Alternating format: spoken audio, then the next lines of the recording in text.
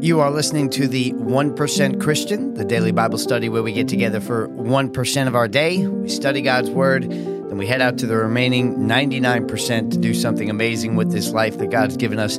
I'm Pastor J.D. Ambrosio with Sound of Heaven Church in Deer Park, New York. Check us out at soh.church, and while you're there, download our free mobile app. There's a digital Bible on there that you can use to follow along. All of our teachings, our worship is on there. If you are listening anywhere where you get your podcasts, like, share, subscribe, turn on your notifications, leave a 5-star review.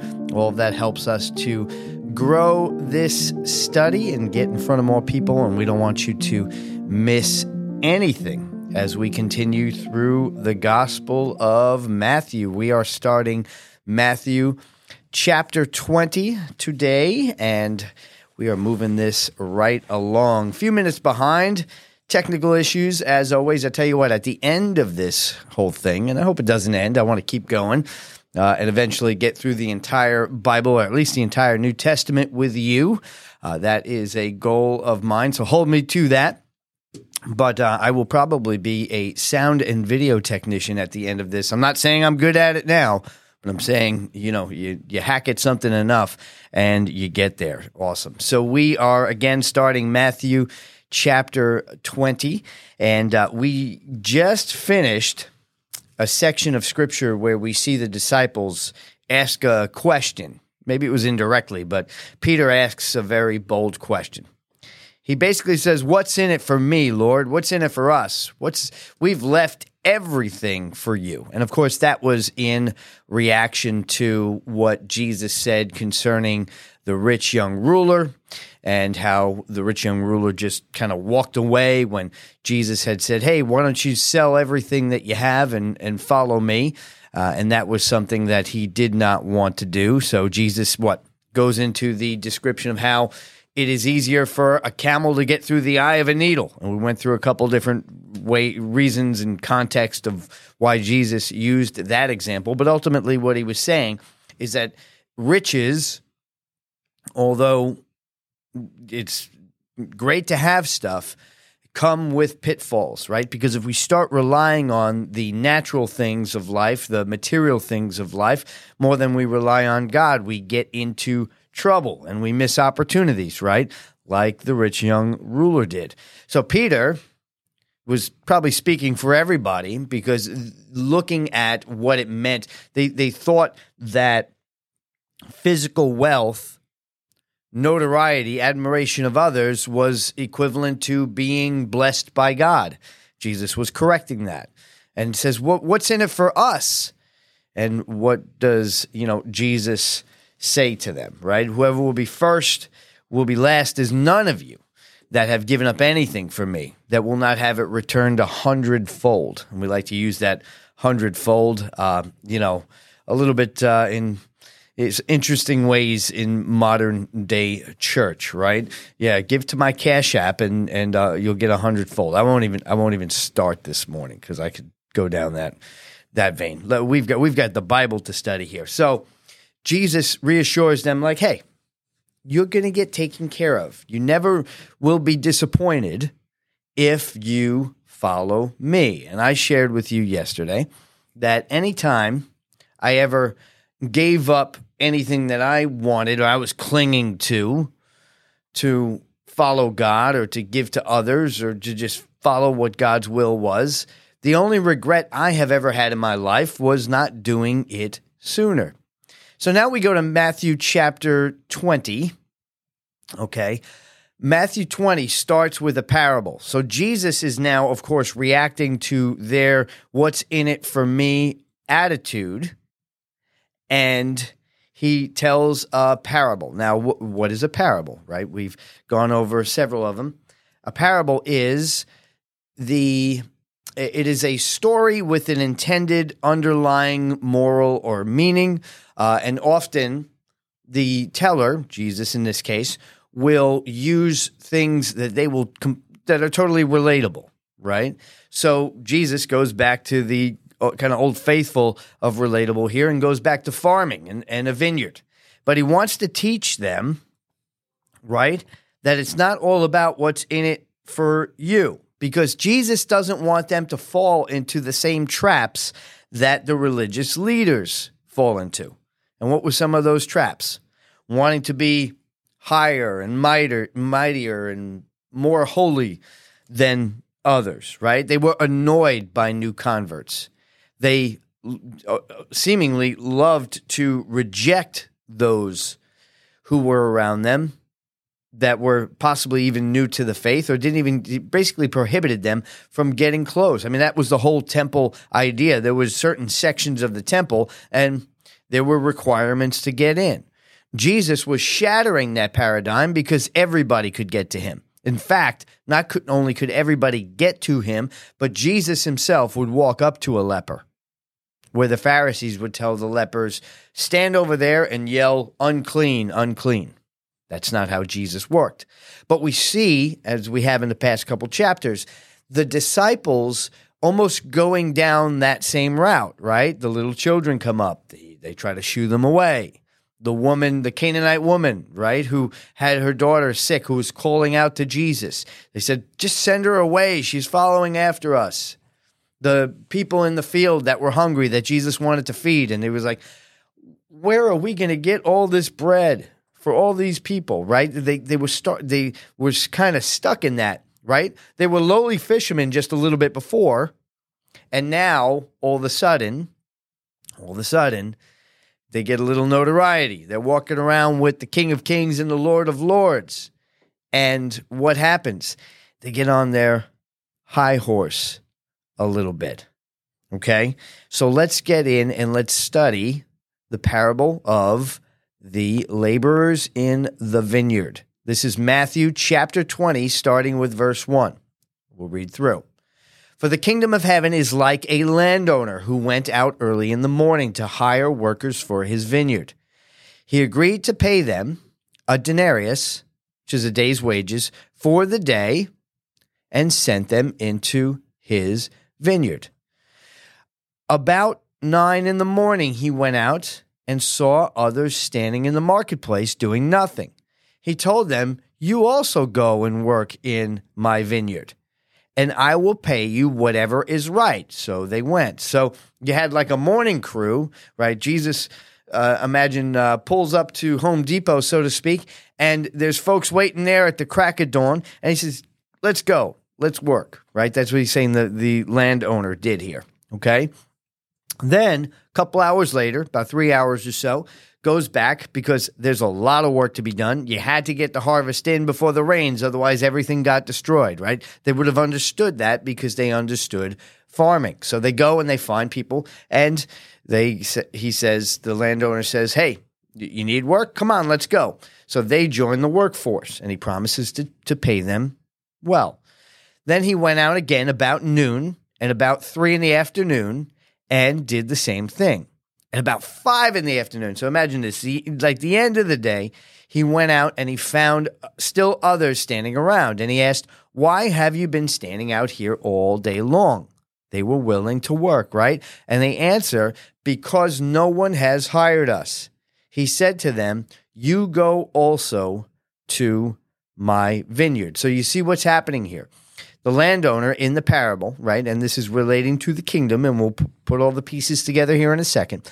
The landowner goes out multiple times, in the morning, in the early morning, in the morning, midday, a little later in the afternoon, and now right at the end of the day, he goes and scoops up a couple more workers. Must have been a lot of work to get done. So let's continue reading here. We are on verse 8. When the evening came, the owner of the vineyard said to his foreman, call the workers and pay them their wages, beginning with the last ones hired and going on to the first. I love the visual here. We'll get here in a second. The workers who were hired about 5 in the afternoon, right at the end of the day, came in and each received a denarius. Now, I want you to imagine what it was like. So he lines up the ones that were just hired to the ones that were there from the wee hours in the morning, right? They've probably eaten breakfast, lunch and dinner right there on the job site. So they're probably at the end looking over and thinking to themselves like, oh, all right, I wonder what we're going to get because we were here all day. They just got here. Okay, let's keep reading. So when those came who were hired first, they expected to receive more. But each of them also received a denarius, and when they received it, they grumbled against the landowner.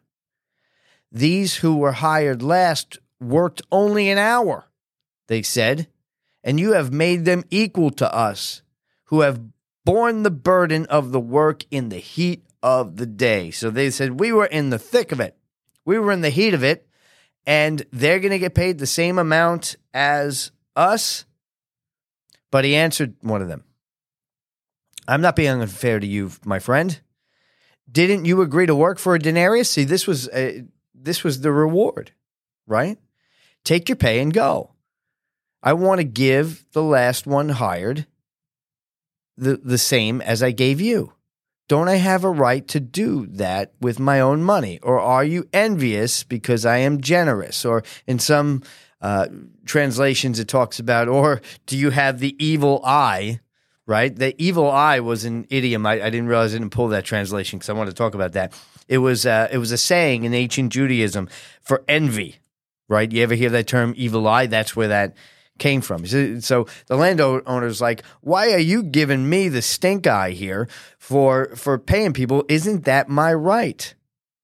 Are you envious of me because I am generous? And the final verse here, which we've heard before, in verse 16, so the last will be first, and the first will be last. See, you see what's happening here? And anytime we read a parable, right, we have to look at audience relevance, right? So we see, let's look at the audience relevance of what's going on. What is the covenant purpose for this, or the initial audience relevance? What is the kingdom principle, right? The kingdom is all about ushering in God's new covenant, right, where all people have the opportunity to live in righteousness, peace, and joy. Right? You and I live in this now. We have the opportunity to live in righteousness, peace, and joy. We just have to grab hold of it, right? So we see that there are people who are here from the beginning, those who are there midday, and those who are brought into the fold at the very end. Okay, so this parable has what's called eschatological. We use that word sometimes. Eschatology, study of the end time, right? Study of the end of the age. End of the age, right? We see that there were people being brought in right at the end of this thing. And what's going on in that generation, right? In that first century, the old covenant is transitioning over. And what do you see? You see the Pharisees rejecting anyone who wants to get close to God and taking the posture of, hey, I've been here. We've been here the whole time. My ancestors, Abraham, Isaac, and Jacob, they laid the foundations. And, we've been here and we're working in the temple and we are the holy of the holy people and all this stuff. And what did they do? They were rejecting everybody that Jesus was wanting to sit down and bring into the fold.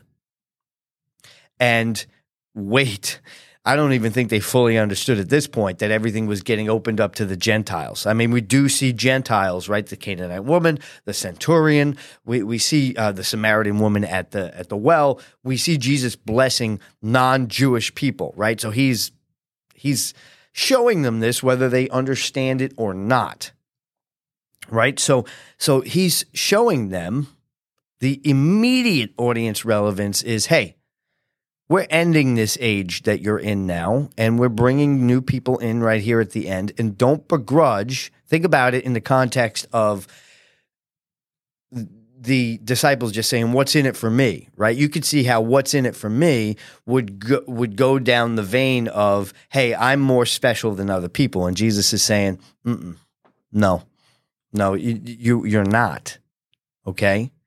You're not. The kingdom is for everyone.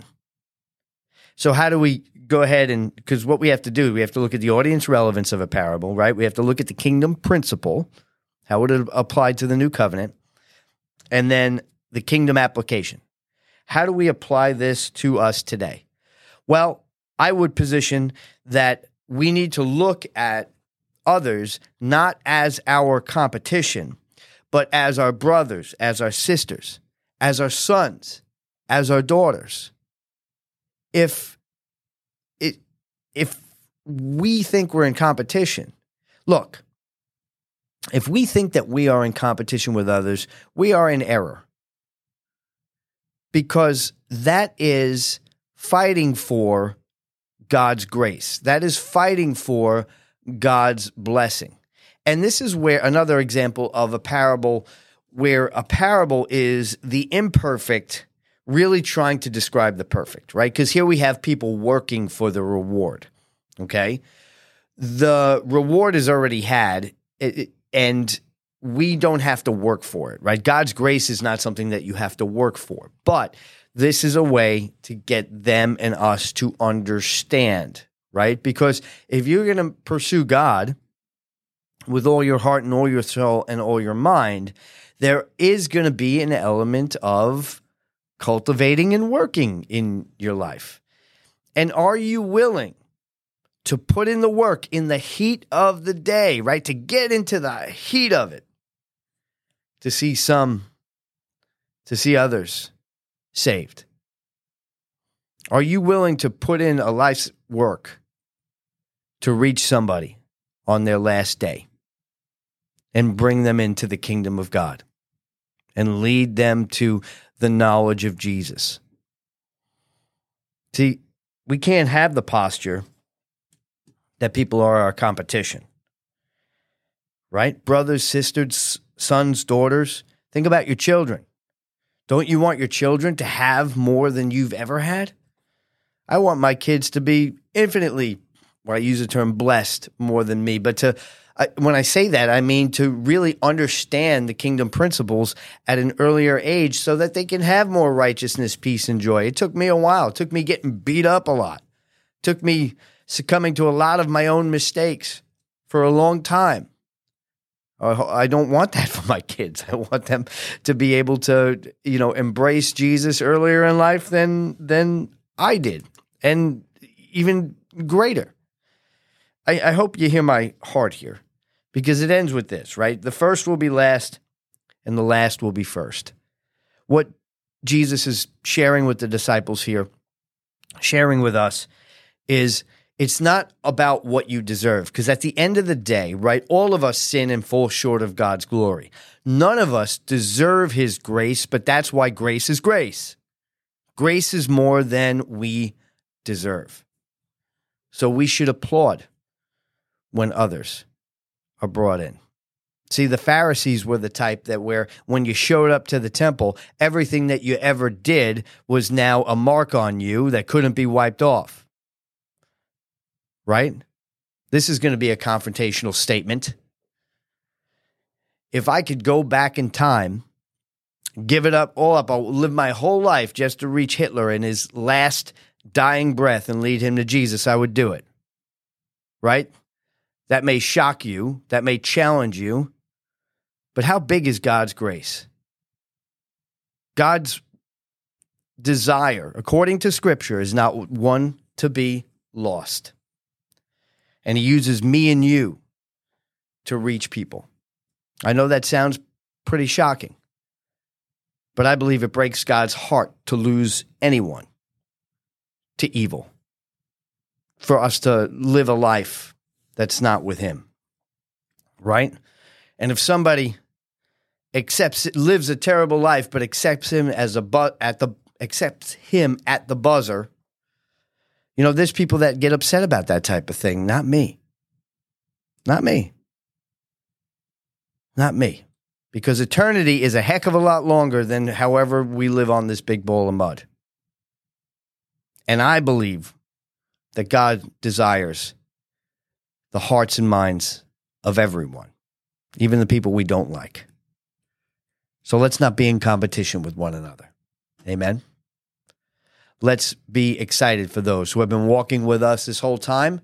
And let's also get excited about reaching those who have not accepted Christ. And let's go. We don't need to be, we're not an entourage of Jesus. We're a duplication of him. We're, as best as possible, we're an imperfect replica of the perfect Son of God. And we have an opportunity each and every day to get out of the four walls of whatever buildings that we're in and to reach people for him. Amen? So I hope that clarifies the parable for you. I love you guys very much. Let's pray. Father God, in the mighty name of Jesus, we thank you, Lord, for your kingdom principles. We thank you, Father God, that it's never too late to enter into your field and to be blessed by you, to gain salvation from you, to be rescued from our own mistakes and our own destruction, Lord God. You are the Redeemer, Jesus, and we put our faith in that today. Let us all go out from this place and let us take this parable to heart, where we are excited to see others come to you at any stage of their life, no matter where that they've been before, no matter how much work we've put in the heat of the day. We work in the heat of the day so that we have the opportunity to celebrate with you as others come in. You pursue the one while the 99 are there, and you celebrate the one. Let us be the 99 that celebrates the one as well. In Jesus' mighty name we pray. I'm Pastor J.D. Ambrosio, Sound of Heaven Church in Deer Park, New York.